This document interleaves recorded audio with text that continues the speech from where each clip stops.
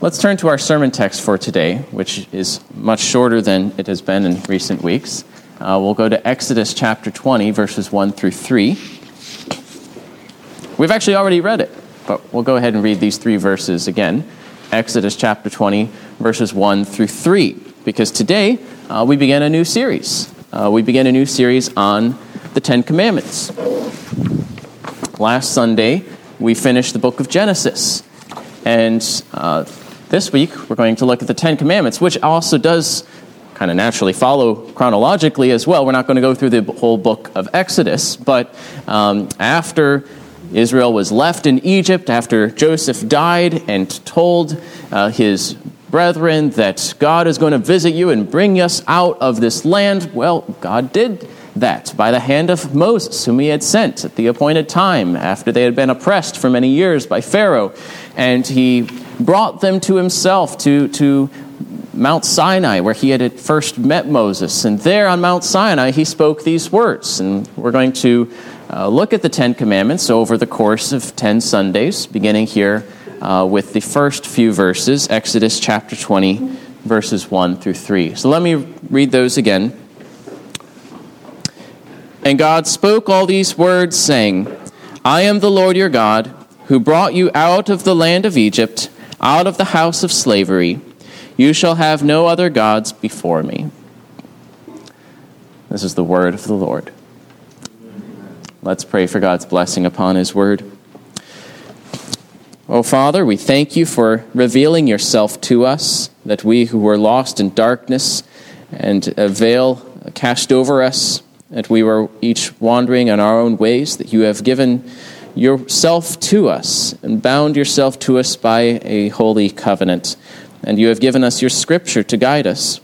We pray that you would make it useful to us by enlightening our minds to understand what is written in your word. We pray this in Jesus' name. Amen.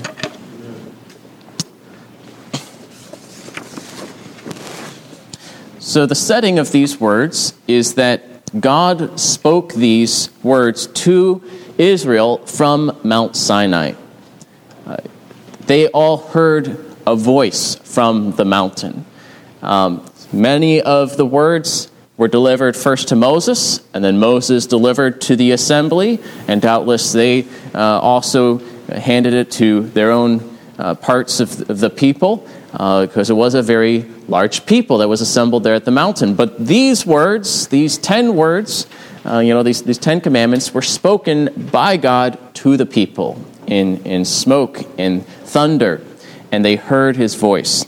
This is recounted in Deuteronomy 5, where 40 years later, Moses is reminding the people of what happened on that day. In Deuteronomy 5, Moses said of the Ten Commandments, these words the Lord spoke to all your assembly at the mountain, out of the midst of the fire, the cloud, and the thick darkness, with a loud voice. And he added no more. And he wrote them on 2 tablets of stone and gave them to me.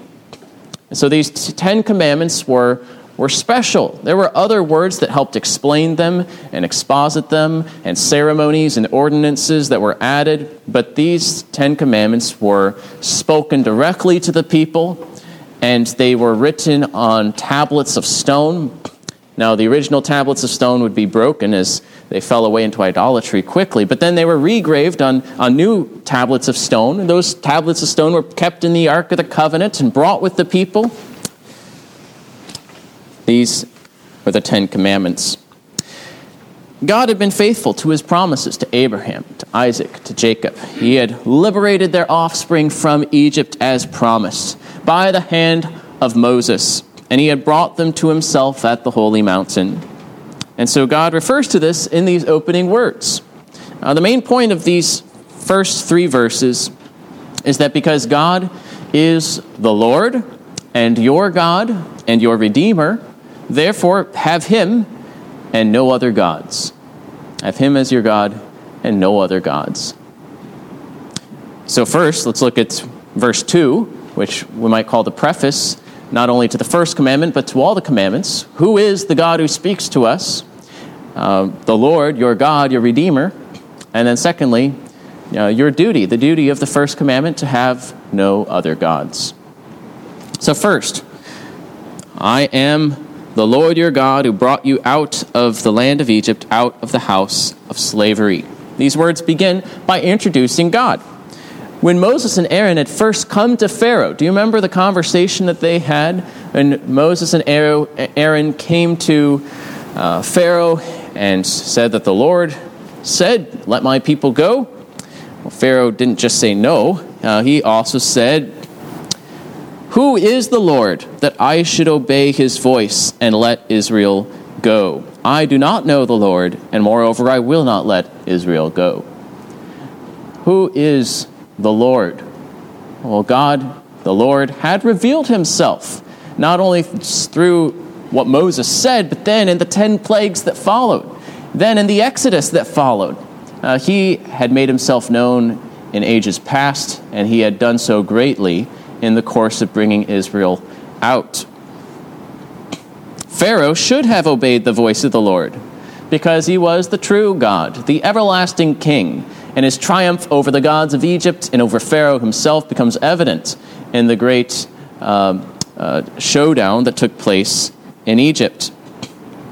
The Israelites learned additionally that they should obey the voice of the Lord, not only because he was sovereign, but because he was their God. God had shown that he was their God, their Redeemer, by bringing them out of bondage in Egypt.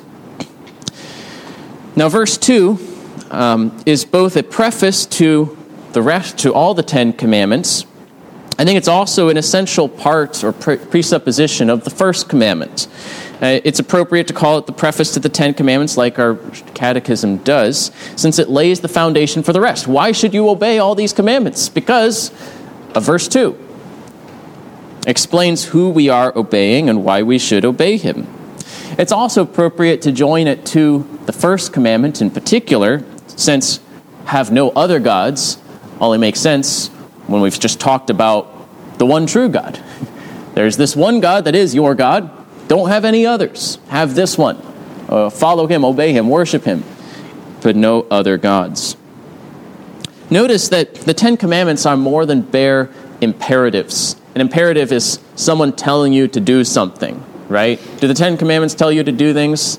Yes, they definitely tell you to do things. Do they only tell you to do things? There's other types of things in the 10 Commandments too. They make statements, what we call indicative statements, right? Declarations about who God is, what he does. The 10 Commandments are more than just commands. They have reasons, they have explanations, they have other things, like verse 2. In fact, when you include the preface with the first commandments, the first 5 commandments all include indicative statements, phrases about God, and all of them include the phrase, at least once, the Lord your God. The Lord your God is a jealous God. Do not take the name of the Lord your God in vain. The Lord your God made heaven and earth. The Lord your God is going to be giving you land. Emphasizing, driving home, he is the Lord your God. The 10 Commandments are not simply the moral law. The moral law, which would have been true for Adam and Eve, and it's true for us now, is summarized in the 10 Commandments. But it's embedded here in a covenant, in a bond between God and Israel. The 10 Commandments are called in Exodus 34 the words of the covenant. In Deuteronomy 4, they're called his covenant. In fact, the Ark of the Covenant, why was it called the Ark of the Covenant? Because the covenant was in it. It was the box, the ark, that the covenant was in, because the tablets were in it. And that symbolized God's presence, because God dwelt among his people by virtue of that covenant. Just like, a husband and wife dwell together by virtue of their marriage covenant. Well, God dwelt among his people by means of this word, this bond, saying, I am your God. In this 10 Commandments, he doesn't just tell them what to do, he affirms that he is their God and their Redeemer. Now, covenants of that day introduced, there were covenants between, for example, kings and their vassals, people who would get land from them and therefore were supposed to be loyal to their king. They would introduce the king and his deeds. They would begin by saying, well, I'm King so-and-so, and I've done this great thing for you, and therefore you should be loyal to me, and here's how I want you to live. In fact, it's a pretty natural way for a covenant to begin. I think about marriage covenants, right? I, Melody, or I did that in my wedding too. I accidentally said I, Melody, instead of I, Peter. I, Peter, take you, Melody. That's how they begin, right? Where you use your words, and you're specifying the parties of this covenant. Well, God does that here at the beginning of the Ten Commandments. See, I'm just thinking of my wife, and that's why I think of her name first. But God begins by describing himself and his people. He is the Lord. He is their God. He's brought them out of bondage. That's what he's done for them, established this relationship between them, and it's based on grace and redemption. He doesn't say, do all these things, and then I might bring you out of Egypt. No, he says, I have brought you out of Egypt. I have redeemed you. I am your God. I've shown you that I'm your God. I brought you to myself, and now here is how you're supposed to live as my people. So we learn three things. I've already repeated them several times. Three things about God. First, he is the Lord, the everlasting God who is sovereign over all. If you look closely in your English translation, you'll notice that all the letters are capital, not just the first one. Capital L, capital O, R, D. That's indicating that it's not simply the Hebrew word for Lord, Adon or Adonai. It's the Hebrew word for God's name. Usually in English, we pronounce it as Jehovah. We include it in many of our songs, for example. He is Jehovah. He's not Baal. He's not Marduk. He's Jehovah. He is this God. And this name comes from the name I am in Exodus 3. It comes from the phrase I am. When God had told Moses, or when Moses asked, what name should I give them? Who's talking to me? And he says, I am who I am. To tell Israel, I am has sent me to you. And then he calls himself Jehovah, the word coming from the verb I am as the origin of that name. And so he is this God. I am who I am, the self-existent one who is from everlasting to everlasting, who is therefore, of course, faithful to his people as well, unchanging, perfect. He is eternal, immutable, almighty God. He is the uncreated one. He gives being to all other things. Uncreated, independent, creator of all, steadfast and unchanging throughout all generations. And therefore, obedience is owed to him by all, even by Pharaoh, even by those who are not his people. He is the creator of all. By him we live and breathe and have our being. Therefore, all people should obey him. But secondly, he is your God. The great Jehovah adopted a people as his own.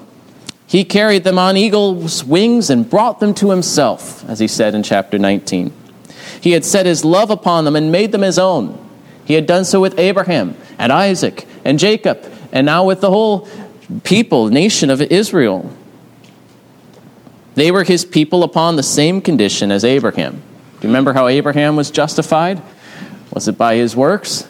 It was by believing. Abraham believed God, and it was counted to him for righteousness. Those same terms for the people of Israel. As Abraham was justified by faith, so are all his true heirs. And God did not annul this at Sinai. He didn't say, now you've been saved by grace up to this point, now you're going to be saved by law. Now you're going to be saved by works. Galatians says, no, he didn't annul the promise by adding greater revelation, by adding the ceremonies and adding more detail about the law. The covenant has a condition, and it is faith.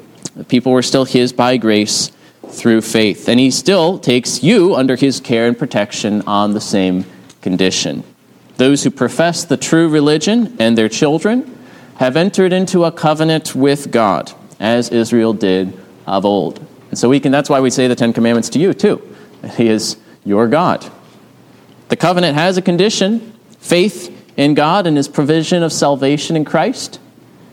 Some might grow up among the people of God and not believe, just as many Israelites did and were cut off. But to benefit from this covenant, you must have faith in Jesus Christ. And accordingly, by this grace, he is ours. We are his, a people for his own possession. As a vassal owes obedience to his Lord, or as a son owes obedience to his father, so we owe obedience to our God, because we are his. He is ours. If you look to him for salvation, if you expect him to save you because you're his, then you will have all the more reason to obey him. And thirdly, he is your Redeemer. He is your God. Accordingly, as your God, he is your Redeemer. He has provided atonement for your sins and has brought you out of bondage.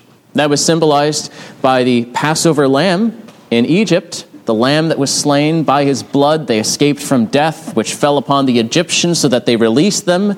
And then at the Exodus, where they were set free and the Egyptians drowned, well, this has been accomplished through Jesus Christ. He is the lamb who was slain for your sins. He was raised as your exodus from condemnation and death, opening a way. He has ransomed you from bondage, as Peter said, as we read earlier, not with perishable things like silver and gold, not like that meanly, poor little stuff like silver and gold. That's just perishable, dispensable things, right? Something more precious, far more precious, the precious blood of his own Son, Jesus Christ, like a lamb without spot or blemish.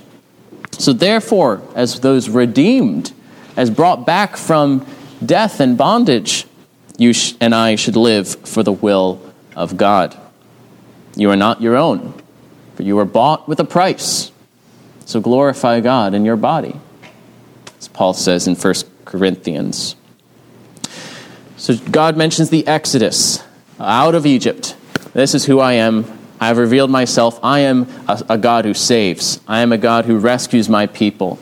This Exodus was an expression of God's redemptive grace and adoption, that he had taken them and he showed them that he would save them by the Exodus. It was also a demonstration of his supreme power, that he was more powerful than Pharaoh. He was more powerful than the gods of Egypt. He had put them to shame by plague after plague. Your gods can't help you. Your gods can't help you. Your Pharaoh God cannot help you. The Lord is God. And he put them to shame by this Exodus as well. But it was also a type of a foreshadowing, a symbol of something yet to come, of our redemption from sin in Jesus Christ. As the New Testament would say, it's similar terms in Colossians, that God has delivered us from the domain of darkness, that domain of darkness being like Egypt, the domain of darkness, and transferred us to the kingdom of his beloved Son, in whom we have redemption, the forgiveness of sins. Or Hebrews 2 describes it in these terms as well. Since, therefore, the children share in flesh and blood, he himself, that is Jesus, likewise partook of the same things, that through death he might destroy the one who has the power of death, that is the devil, and deliver all those who through fear of death were subject to lifelong slavery. So as God had delivered Israel from Pharaoh and bondage in Egypt, so God saves us through Christ from the devil and from the bondage of fear and condemnation and death. And so the covenant begins with a statement of gospel grace, of redemption and adoption. The moral law is also going to be included here. How then should we live? It doesn't function in the covenant of grace as it had functioned in the garden. In that first covenant, where God made this arrangement with Adam and Eve, the covenant of works, where they would be sustained and justified by their obedience to the law. And if they failed in one point, they were out of it, right? That was the covenant of works. But in the covenant of grace, we're not justified by our obedience to the law. The law instructs you how to respond to his grace. It defines how you should live with your God as his redeemed people. His gracious salvation binds you to obedience as an expression of gratitude and love. It would be so ungrateful for us to be, oh, thank you, God, for saving us. Now I'm going to totally ignore you and do whatever I want. Right? No, God shows us how we should live as his people. All right, so that's the first part. Second part here then is, let's get started. What's the first commandment? The first commandment, the first command is, have no other gods. You have this God. Don't add any others, and don't forsake him. Have no other gods. Have this God, this Jehovah, this your God, this Redeemer. Have him for your God and him alone. There's a positive implied duty. Have him as your God. And then an explicit negative duty. Don't have any others. Everyone ought to worship and obey him. You especially. The church has one husband, right? One Lord. As Jesus said in Matthew 6:24, you cannot serve two masters. For either he will hate the one and love the other, or he will be devoted to the one and despise the other. You cannot serve God and money. You can only have one master.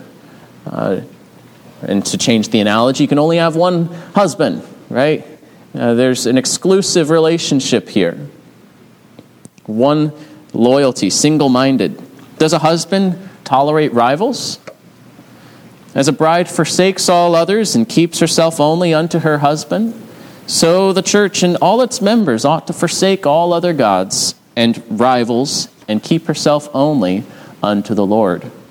Forsaking all others, be faithful to the Lord. Have the Lord as your God. Have him by a covenant on the terms he has announced. How can you have this holy and great Jehovah as your God? Who are you to come to him? Well, he has provided you this gracious covenant that we've just talked about. Have him by professing the covenant. Though we were his enemies, he offered a treaty of peace and alliance through Jesus Christ. Have him through faith in the Savior. Accept his terms and give yourself to him. This covenant is symbolized by the waters of baptism, in which the name of God is placed upon you. And then as we are old enough, we should all openly profess him as your God, as the people of Israel would do again and again. Far be it from me to forsake the Lord, to serve other gods, for he has saved me through the precious blood of his Son. Therefore I also will serve the Lord, for he is my God. Is what we ought to say. Israel's basic confession of faith can be found in that chapter in Deuteronomy, which we read earlier. The Lord is our God. The Lord is one. Because we have one God, the Lord, who is one, we have one goal. We are fixed upon one God that we serve. We should be single-minded and undivided. He claims all. We don't parcel out our life among various gods. We have a God for our cooking and a God for our work and a God for our home. No, there is one God that we serve with everything. And so, of course, what does Deuteronomy go on to say? Serve him with all your heart, all your soul, all your strength. That we ought to love him with everything. Complete and undivided love and devotion. It also means that his word comes unified. It's from one source. We don't have one God in the Old Testament, one God in the New Testament, as if he's fighting amongst himself. We have a consistent word, of course, explaining the other parts, the New Testament shedding more light. We have one word from one God, and his words are supreme and all-encompassing. That's what Deuteronomy goes on to say next. Not only love him, but then his words should be on your heart. Guess what? Not only on your heart, they should be on your heart, internalized, memorized, or at least remembered, right? That you understand them, that you don't just have them go in one ear and out the other. Let them be on your heart, but also in your mouths. Let them be in your mouths. Talk about them. Talk about them when you rise up, and when you go by the way, and when you lie down, and when you get back up, and be talking of them. Talk to your children about them. Let them permeate your education and your life. Speak of them, but not only in your mouths, also on your hands. Not just like, okay, tie the book to your hand, but everything you do should be governed by God's word. Everything that you do with your hands, but not only your hands, also as a frontlet between your eyes. So let everything you see be shaped by the word of God. Let your whole worldview, your whole interpretation of the things you see around you be shaped by the truth of God's word. And not only the frontlets between your eyes, where else should they go? How about upon the doorposts of your house? God's word doesn't just claim you. God's word claims your house, that your family life be governed by the word of God. It helps to therefore read the word of God in your family, to worship God explicitly. Don't make it a secret, but let the whole life of your family be held to the word of God. But not just your doorposts. It says gates. He's not talking about the little white fence outside your house. They didn't have those, I think, in ancient Israel. He's talking about the city gates. The gates referred to the gates of the city, where they would meet for commerce, for politics, for the elders to gather. The Word of God claims that too. Your social life, your political life, that's encompassed by God's Word as well. Even the stranger within your gates. Let the Word of God direct you to righteousness, to do what is just and fair and pleasing to the Lord. There's one God, and all of it's under Him. Our whole life should be directed by His Word to His glory. So having professed Him, therefore serve the Lord in sincerity and faithfulness. To have Him as your God is to profess Him and then to follow through on that profession. To love Him with all your heart. To fear Him. It is the Lord whom you ought to fear. A godly fear, a reverent fear. Trust Him. Even before we needed salvation, we were supposed to trust Him. Now, of course, we're also today saved by faith, by receiving this gift, but then continuing to live by that faith, to trust God in whatever He tells us. Then to listen to His word and to obey Him. And, of course, to worship and glorify Him, to make it explicit, to gather like we do today, not only to worship and glorify Him in everything we do, but then to gather and to hear His word, to praise Him, to pray to Him, to worship Him. The First Commandment, therefore, calls us to have Him. It forbids the denying of the true God. Some deny that the God of the Bible is the true God. Some deny that any God exists. We call that atheism. Others profess ignorance about His existence. I don't know if there is a God, but they don't affirm it. And that would be agnosticism. Others deny the relevance of God, that He does exist, but He doesn't really do anything with us. That would be deism. It doesn't interact. Some people do that without having a name for it. They just kind of live life as if God didn't have anything to do. The fool says in his heart, there is no God. All of these forms of denying God are forbidden because they do not give Him due recognition. Pharaoh was a fool when he failed to recognize the Lord as God and submit to Him. Attend to His word, attend to His works, and behold the Lord our God. The First Commandment also forbids not worshiping and glorifying God as the true God and our God. And God is known throughout His creation, but many refuse to honor Him or to give thanks to Him. It's easy in our secular age to forget how important the First Commandment is. The world approves of people as good people if they simply treat their neighbor well, their fellow man. But they're neglecting a very important thing. How do they treat God? Of course, we should have compassion on those who walk in rebellion, knowing that the only escape from the darkness of sin and Satan and the world, which has cast a veil over mankind, is through the grace of God and the gospel, the same for us as for anyone else. So may we make God known by our witness, and pray that God would enlighten their minds as well, and lift the veil that is cast over the peoples, that all men might know and acknowledge the true God as God, and to worship and glorify Him accordingly. That's the implicit positive sense, to have this God. Well, of course, then there's the explicit negative command, have no other gods. This also implies that God is one. There's one God, don't add any to Him. Recognizing Jesus as God does not add another God, because He is the same God. This is where we get the doctrine of the Trinity, and don't just have three gods, right? We are monotheists. There is one God, though there is three eternally distinct persons in the unity of the Godhead, Father, Son, and Holy Spirit. But these three are one God, undivided substance, without parts. We could get more into the doctrine of the Trinity, but I think I won't go too deep into it. I think I will read, though, 1 Corinthians 8, 4 through 6, because there Paul speaks about foods offered to idols and false gods, and he actually echoes the language of Deuteronomy 6:4. The Lord our God, the Lord is one. But then he applies it to both the Father and the Son. In the context there of eating food offered to idols, he says, "Therefore, as to the eating of food offered to idols, we know that an idol has no real existence, and that there is no God but one. For although there may be so-called gods in heaven or on earth, as indeed there are many gods and many lords, yet for us there is one God, the Father, from whom are all things and for whom we exist, and one Lord, Jesus Christ, through whom are all things and through whom we exist." He is affirming there's no God but one.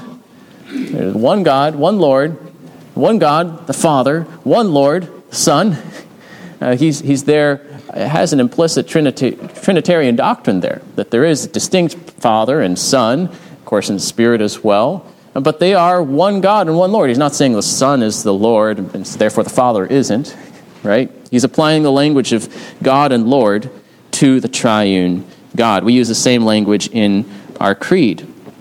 We confess one God, the Father Almighty, and one Lord, Jesus Christ. But that's not a contradiction, because the Son is of one substance with the Father, with the Spirit being one God and Lord. So this command condemns polytheism, having more gods than one. The worship of any other false god. Even if you just had one God, if it's the wrong God, that would be another God too. We should worship the God of Israel, the Creator, the triune God revealed in the Old and New Testaments, coming to him through Jesus Christ, especially in this age of greater revelation. If you do not have the Son, you do not have the Father. Of course, there was always the promise of redemption through Christ that they all looked forward to, and now we know all the more, and come to God through the Son. The command also condemns sorcery, witchcraft, and necromancy, any other illegitimate source of supernatural knowledge. We should look to the Lord.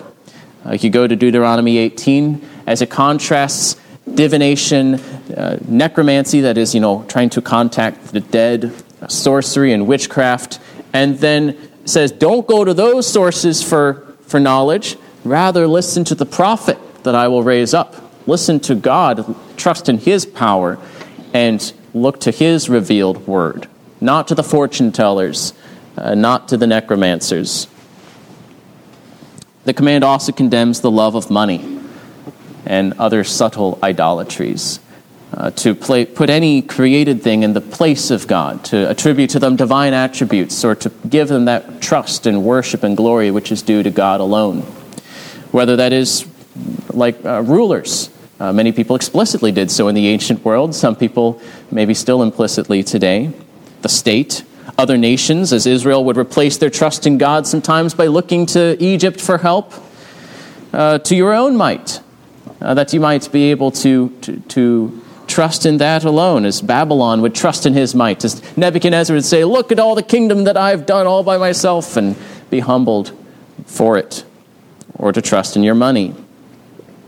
The First Commandment forbids giving the worship and glory that is due to God to any other. No created or imagined person or thing should be treated as God.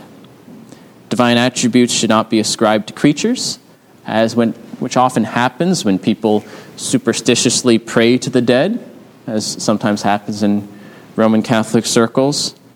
Creatures should not be trusted in for salvation or served as a god. As Jesus told the devil, "Begone, Satan, for it is written, you shall worship the Lord your God, and him only shall you serve." So do not fear man more than you fear God. Do not let man bully you or seduce you from obedience to the Lord. His covenant people in particular are bound to him. For us to worship another God is spiritual adultery or as treachery to our Lord. Now, there's two more words that I haven't addressed yet. Before me. Have no other gods before me. Just briefly here, obviously it's quite a short expression, literally before my face. The words before me remind us that we live in God's presence, that he notices, is very displeased with spiritual treachery, the sin of having any other god. Paraphrasing there what our catechism says, but it's quite evident from the words itself. Do not have any other gods. I'm here. I'm present. Do not put them before my face. He doesn't tolerate rivals. He did not tolerate when man in Eden sought to elevate himself as a god, right? To be as God and to therefore disobey his Lord. No one is like our God or can be compared to him. He is the source of every blessing and salvation. So may we worship and follow him as the only true God and our only God. So God is the Lord. He is your God. He is your Redeemer. Therefore, have him as your God alone and no other gods. Give him the worship and glory that is due his name. Commit yourself to him. Submit yourself to him unreservedly, sincerely, seeking to obey all his commandments. Now, who among us have done this? From the duty, we'll return to the preface. The law convicts us that we have not loved God with all our heart, soul, mind, and strength. Are there parts of our life where we do not conform to his word? Far too many. So we go back to rest and receive upon our God for salvation, to trust in him as our Redeemer. If he should mark iniquities, O Lord, who could stand? But we come to you for our salvation as our God. And then, in gratitude, in confidence, we go forward gratefully to serve him, to live unto his glory, that more and more we might conform ourselves to our heavenly Father and to his likeness.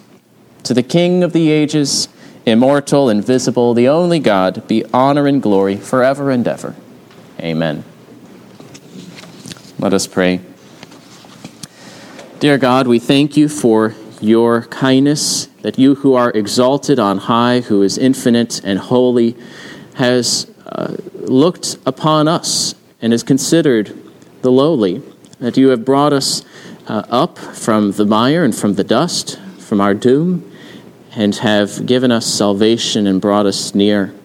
We pray that you would make your truth effectual and powerful to convince and convert, that we might, with conviction and confidence, pursue your commandments to serve you, that whether we eat or drink or whatever we do, that it would be done to your glory.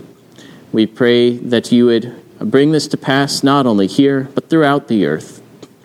For you are the one who has made it all and have sent your Son for the salvation of the world. We pray this in Jesus' name. Amen.